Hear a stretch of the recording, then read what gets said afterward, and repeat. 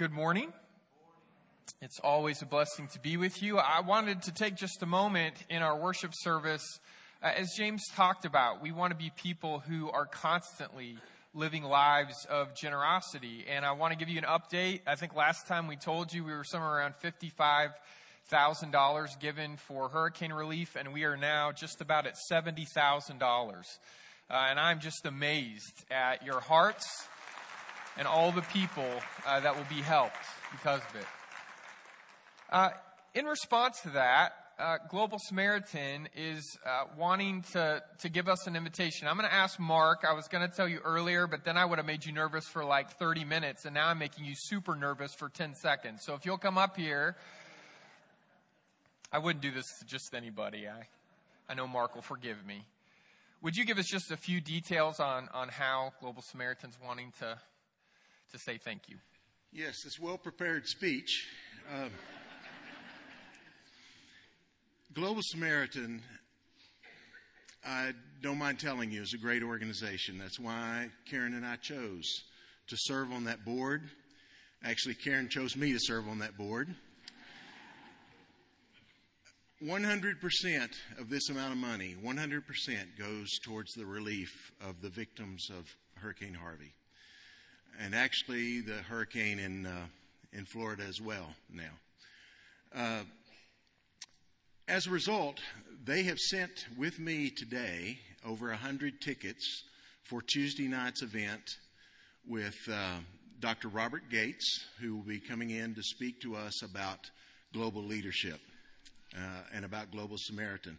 I will be, where am I going to be? I'm going to be right up here after service, and I will have those tickets available for anyone who would like a ticket for this Tuesday night's event at 7:30 to hear Dr. Robert Gates, former Secretary of Defense for 2 administrations, speak at the Civic Center. So there you go. Thank you very much, Mark. Thank you. Let's pray. God, we thank you so much for the ways that you care for us and provide for us, and then give us the chance to take care of and provide for other people, to provide for men and women and children who are your children. God, we pray that you would continue to bless this church with a giving heart. We pray for Global Samaritan that you will give the leadership there wisdom to continue to know how best to help in your name.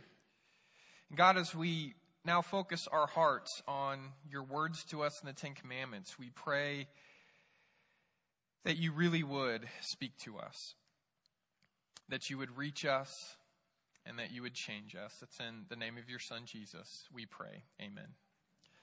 Open your Bibles up to Exodus chapter 20. We'll start reading together in verse 1.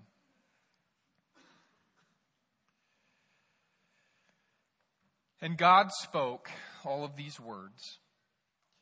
I am the Lord your God, who brought you out of Egypt, out of the land of slavery. You shall have no other gods before me.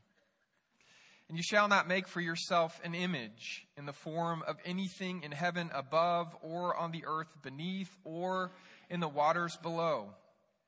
You shall not bow down to them or worship them, for I, the Lord your God, am a jealous God, punishing the children for the sin of the parents to the 3rd and the 4th generation of those who hate me, but showing love to 1,000 generations of those who love me and keep my commandments. You shall not misuse the name of the Lord your God, for the Lord will not hold anyone guiltless who misuses his name. Remember the Sabbath day by keeping it holy. 6 days you shall labor and do all of your work. But the 7th day is a Sabbath to the Lord your God. On it you shall not do any work, neither you, nor your son or daughter, nor your male or female servant, nor your animals, nor any foreigner residing in your towns. For in 6 days the Lord made the heavens and the earth, the sea, and all that is in them. But he rested on the 7th day. Therefore the Lord blessed the Sabbath day and made it holy. Honor your father and your mother, so that you may live long in the land the Lord your God is giving you. Honor your father and your mother, so that you may live long. You want to live long, don't you, Jared? I remember my mom asking me one day. She said, God's got some words of advice about that. At some point, every child realizes that their parents are just normal, everyday people, which always comes as a bit of a shock, because it doesn't matter if they're your parents or your grandparents or someone else who has brought you into their home. The people who raise you from the youngest of ages, as you start to become aware of your life and yourself and the world around you, you see those people and they're almost superhuman.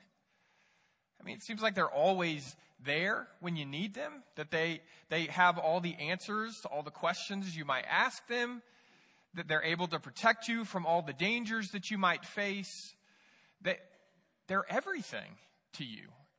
And you are able to trust them. You are able to rely on them. But then as you start to age, as the years pass, you start to want to be your own person. As much as you love them, as much as you trust them, as much as you want to still go to them for answers, you start to realize you want to be able to say no. Right? You want to be able to make your own choices. And so there becomes a tension between you and the people who raise you, you and your mother and your father. And all these kinds of decisions have to be made between you and your parents. Of how is this relationship going to work as a child grows up to be their own person and have their own thoughts and their own opinions, and yet they're still being raised by somebody else who has a lot more experience than they do, who has a lot more understanding. And for a while that works, but somewhere in the teenage years, usually there comes a moment where all of us kind of decide it's not just that they don't know everything anymore. We're pretty sure they don't know anything that really matters. And we know better. We see things clearly and they don't. They're the opposite of cool. They don't get it. They don't get us. They don't get our friends. And then as the relationship continues from there, and if you get to a point where you leave home to go to school or something, and there's a little distance created, and you're finally able to kind of look back at who your parents are, it's then that you see that it's not just that they're annoying. It's not just that they're old-fashioned and they don't get it or they don't get you. You start to realize that in very real terms, they make mistakes. That they try to do things and they fail. That they say they're going to follow through on something and it gets too complicated or it gets too stressful and they don't end up doing what they say they're going to do. They're everyday, ordinary people. And we have a choice to make when we reach that place of realizing that the people who raised us, the people who are our mothers and our fathers, that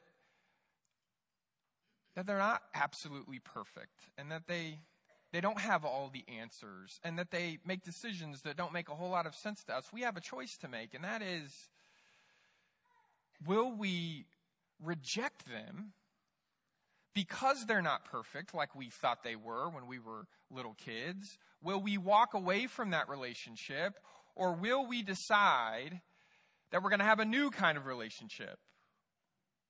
A relationship built not on our parents being absolutely perfect in everything they say and do, or having absolute knowledge, knowing all the right answers, but a decision where we're going to have a relationship that's based on love and trust, that's built in spite of those moments of disappointment and mistakes. I remember going to college here at ACU. My parents were still living in California, and I had kind of gone through that process of thinking that my parents were the be-all, end-all in my life, to gradually having some frustration, as I was in high school, and then coming thousands of miles away here to be at school and having some time to think about it.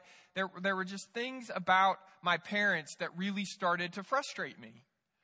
And I remember going home for a summer, and you know how you come back from college in that summer, and you just have learned so many things that you need to share because you can't get over how amazingly smart you are after all these things that you've learned. And so I remember thinking, it's not just that I've learned some geometry and some Greek and some other stuff. I've learned how to be the best possible person you can be, and my parents need me to help them understand that. So I go to dinner with my mom. It's just the two of us. And I start telling my mom, I have a list of things I've come up with that I wish my father had done to be a better father to me. You know, he should have been home more. He should have listened more. He should have been more patient with me. And I'm just going on and on and on. And I don't know how my mother didn't hit me with a breadstick, but I just kept talking and talking and talking. And I believed what I was saying. Right? It was frustrating to me. There were stories of times where I really felt like I had been wronged. There needed to be some sort of restitution, and I thought my mommy could work that out for me between me and my father. And she lets me get through all of that. And she says, let me tell you a few things about your dad that I'm not sure you know. One of his earliest memories, Jared, is him and his brothers, you know, your uncles, getting into a car with their mother, and they're scared because they've done this before. They get in the car with her, and she's shaking. She's trembling. And so they're going to drive to the grocery store to get her a bottle of something that helps her stop shaking. But even now, she can barely see straight. And so the drive from the house to the grocery store scares them. They're going in and out of lanes, and she's running red lights. And she finally gets to the grocery store, and she gets inside, and then she comes out with a bottle that's in a brown paper bag. And she sits down, and she drinks enough until she can stop shaking. And then she drives them home again. And it wasn't just your grandmother, Dorothy, who struggled with drinking in your dad's home. Every so often in the middle of the night, your grandfather would drag your dad out of bed and stand him up in the kitchen with his brothers and shout at them like they were in the U.S. Army and talk to them about some war and all the friends that he'd lost. And he'd keep shouting at them until he tired himself out. And there were times he would just slump down in the kitchen table and he'd just slump over on the table and sleep there all night. There were times that he would fall onto the kitchen floor, and your father and his brothers, they would just wait until they thought it was safe for them to sneak back into their room and try to go back to sleep. Your dad could have done some things differently, son. He did the best he could. You might want to cut him a little slack. Well, that was hard to take in. I mean, it makes sense that we didn't tell those stories all the time in my family, right? They're pretty uncomfortable. They're pretty awful. But hearing those stories changed the way, it didn't just change the way I thought about my dad, it changed the way I saw my dad. So I remember a couple of weeks later, still in that same summer, thinking, I gotta fix this attitude problem thing I've had with him, and I've got to say something. And so, you know, we sit down one afternoon, and I tell him, man, I am sorry for the attitude I've had the last few years. You know, there were some things growing up I wish had been different between us, and I still think maybe I want us to talk about those things at some point, but before we do any of that, I just want to tell you, I'm sorry, Dad. I'm sorry for what you went through. I'm sorry for what I've put you through. I'm sorry. And his response to me was, you don't have to feel sorry for me, son. My parents did the best they could. And I know it wasn't much. And I know a lot of times it wasn't even good, but it was the best they could do. They taught me that I needed to work hard. They showed me how to be somebody who cared more about other people than material things. My parents always would give away anything, or they just held things loosely, and that's been important to me in my life. And as flawed as they were, they tried. And it just didn't seem like enough to me. I mean, he said that, and I thought, yeah, but Dad, like, it's not okay what happened to you. And he said, son, I'm not saying that it was okay. I'm just saying I know they did the best they could. And I just wouldn't leave it alone.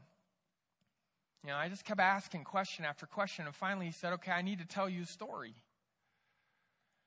Before I was born, or my brothers, any of us were born, my mom and dad had a daughter named Christina. And as all first, only children, she changed their life completely. She was beautiful. She was their pride and joy. She was their everything.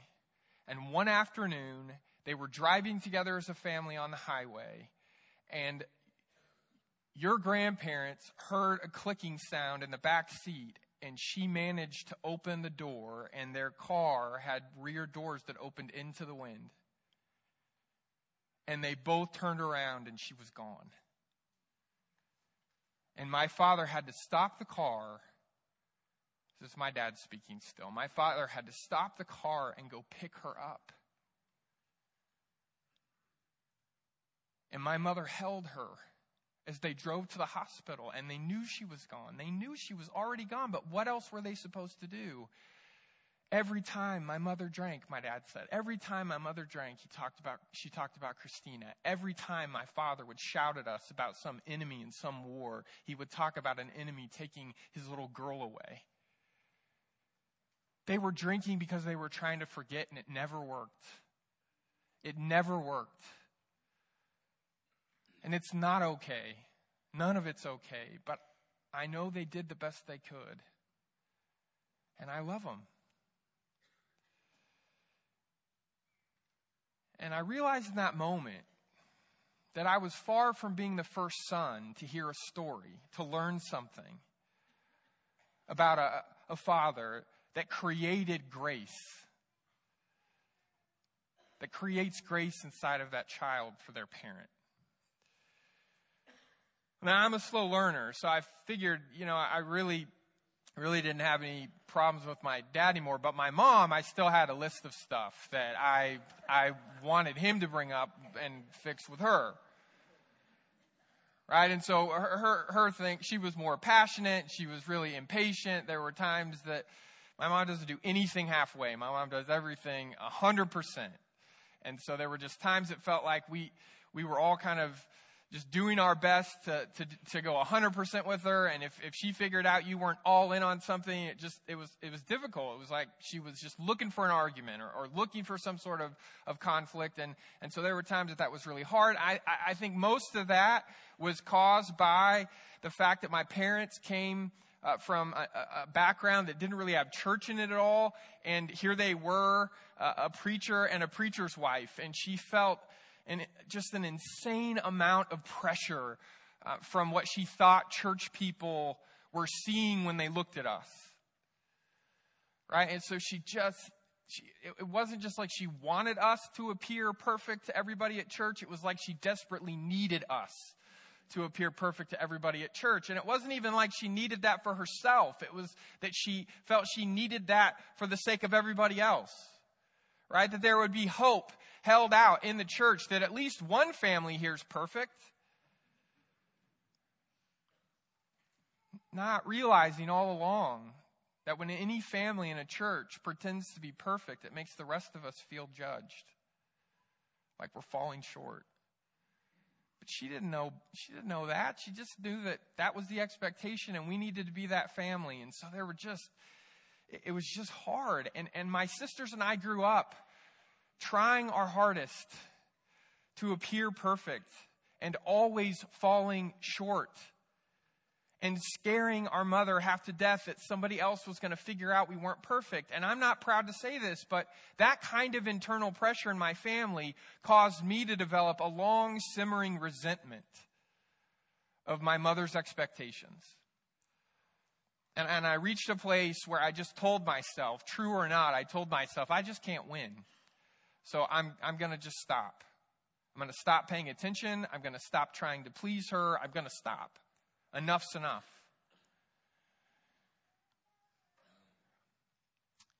And I just kind of, I don't know, I felt justified in it. I felt like, it's not like it's just a one-time thing. This is an everyday struggle that we have to face, and enough's enough. Well, you'd think I'd stop having dinner with my parents by themselves. But anyway, I go out with my dad, right? We're having that talk, and I say all that stuff, and he says, well, let me tell you a story.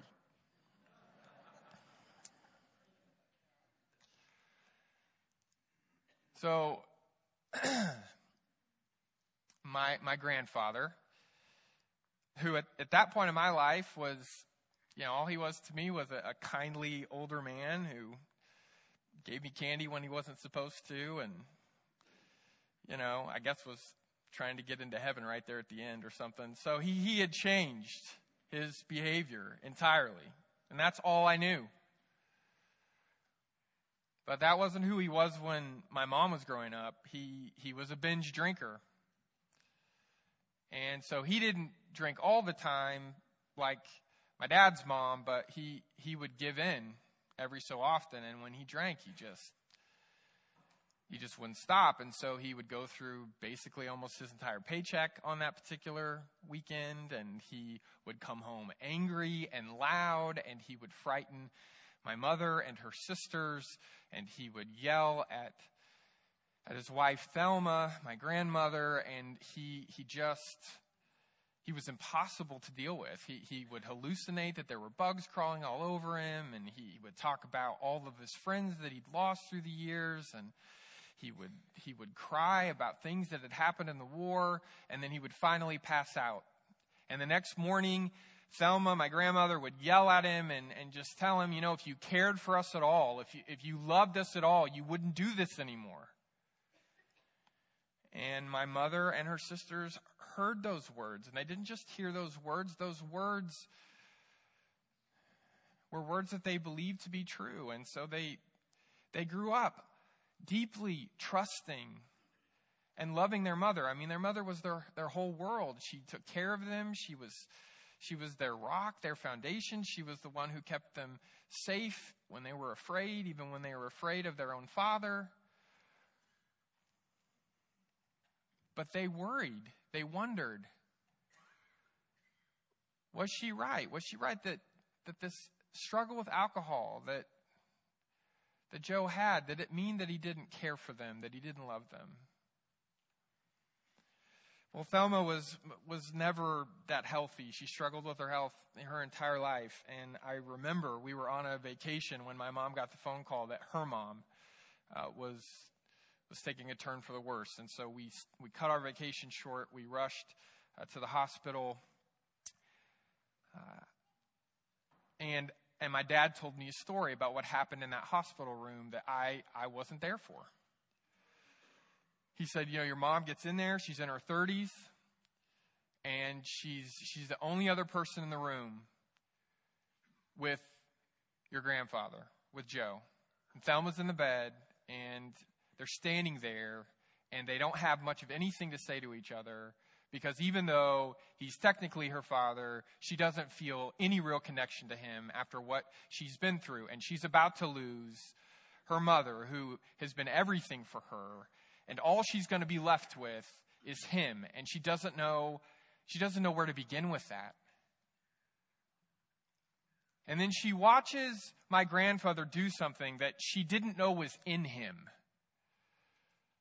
Right? He can tell that his wife, his bride, Thelma, is nearing the end. And so he takes her hand, and through tears, he says to her, honey, it's okay.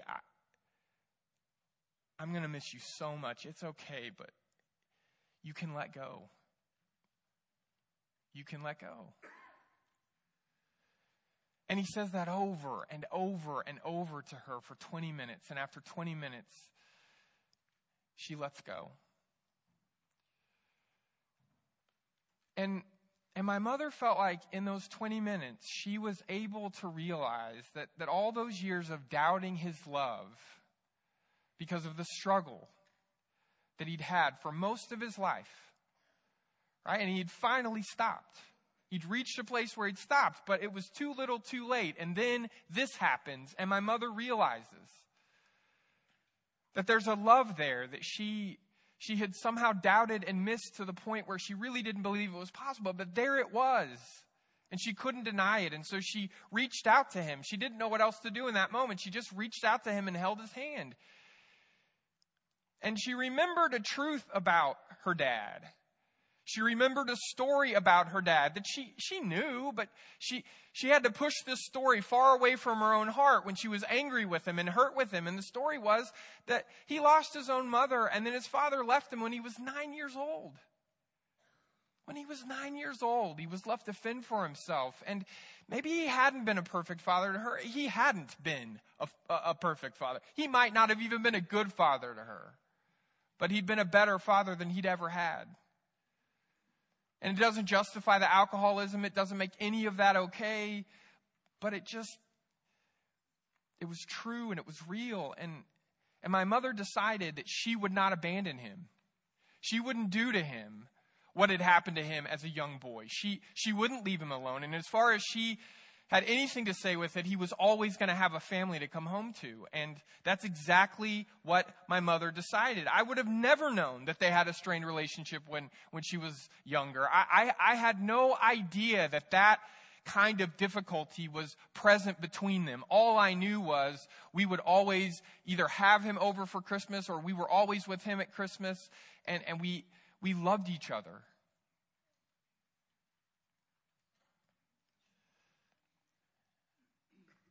And I realized, as my father was telling me the story about my mother and her father, I realized something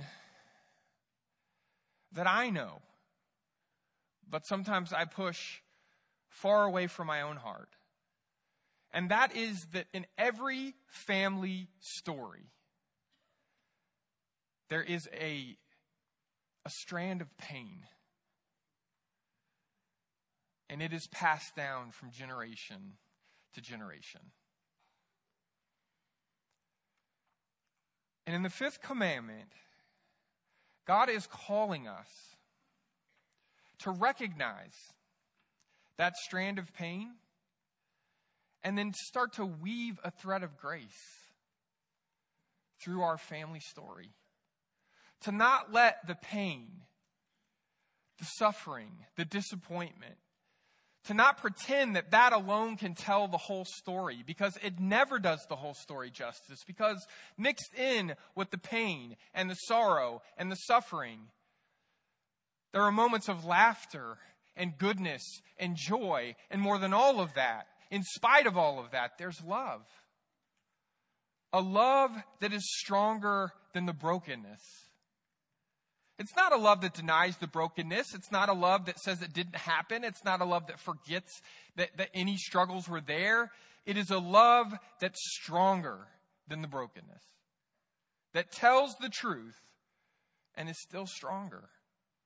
You know, when you're a kid, honoring your father and mother, I think it amounts to obeying.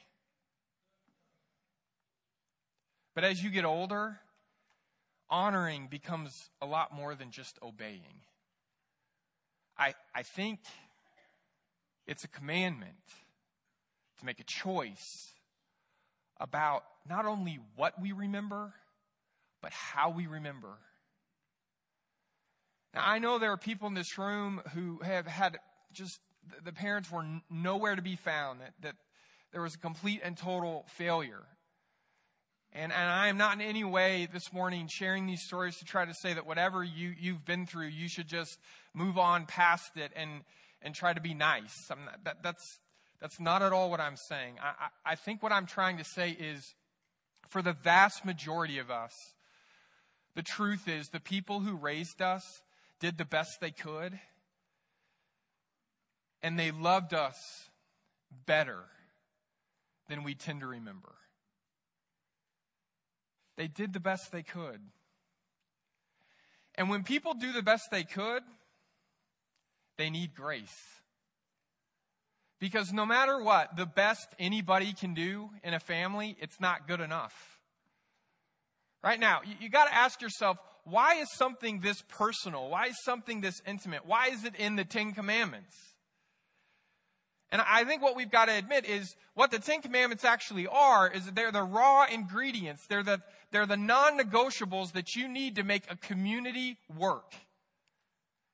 And if we're going to stay together when none of us is perfect, if we're going to stay in relationship when we fail each other and when we're broken in ways that break each other, if that's all going to be real and it's going to happen, then the only future we have, if it's going to be a future that we share together, is a future where we don't just obsess on the brokenness and we don't say that the brokenness is all there is, but we say the brokenness is present in our lives, but grace is stronger still.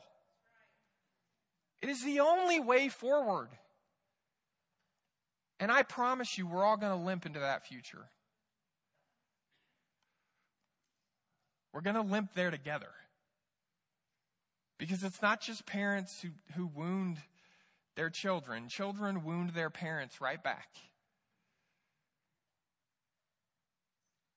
Honor your father and mother.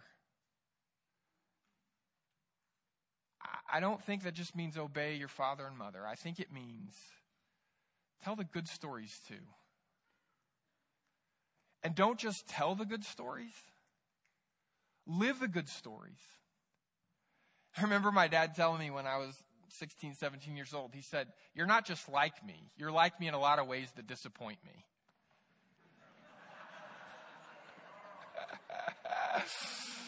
You know that feeling, right?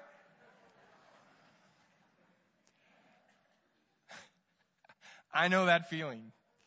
Just with my daughters, right? You see yourself in your kids, and there's times you see yourself in your kids and you feel, I'm doing okay. And then there's other times you see yourself in your kids and you think, oh, we need help. We do need help. And the help that we have is each other. If we're going to honor our fathers and our mothers well, we're not just going to tell the good stories. We're going to live the good stories. We're going to become like them in ways that bless them. We're going to become like them in the ways that they're already like our Heavenly Father. There's something in everyone that you can honor. And my prayer is that we find it. We're going to sing together now, and as we do, our shepherds and their wives, a few of them will be just outside these double doors to talk with you, to visit with you, to pray with you. And so if you came this morning and you have something that you'd like to visit with a Christian couple about, if you'd like to know more about our church family, if you'd like to know more about following Jesus, whatever it is, they're there to be with you and to be community for you. So go to them as together we stand and sing.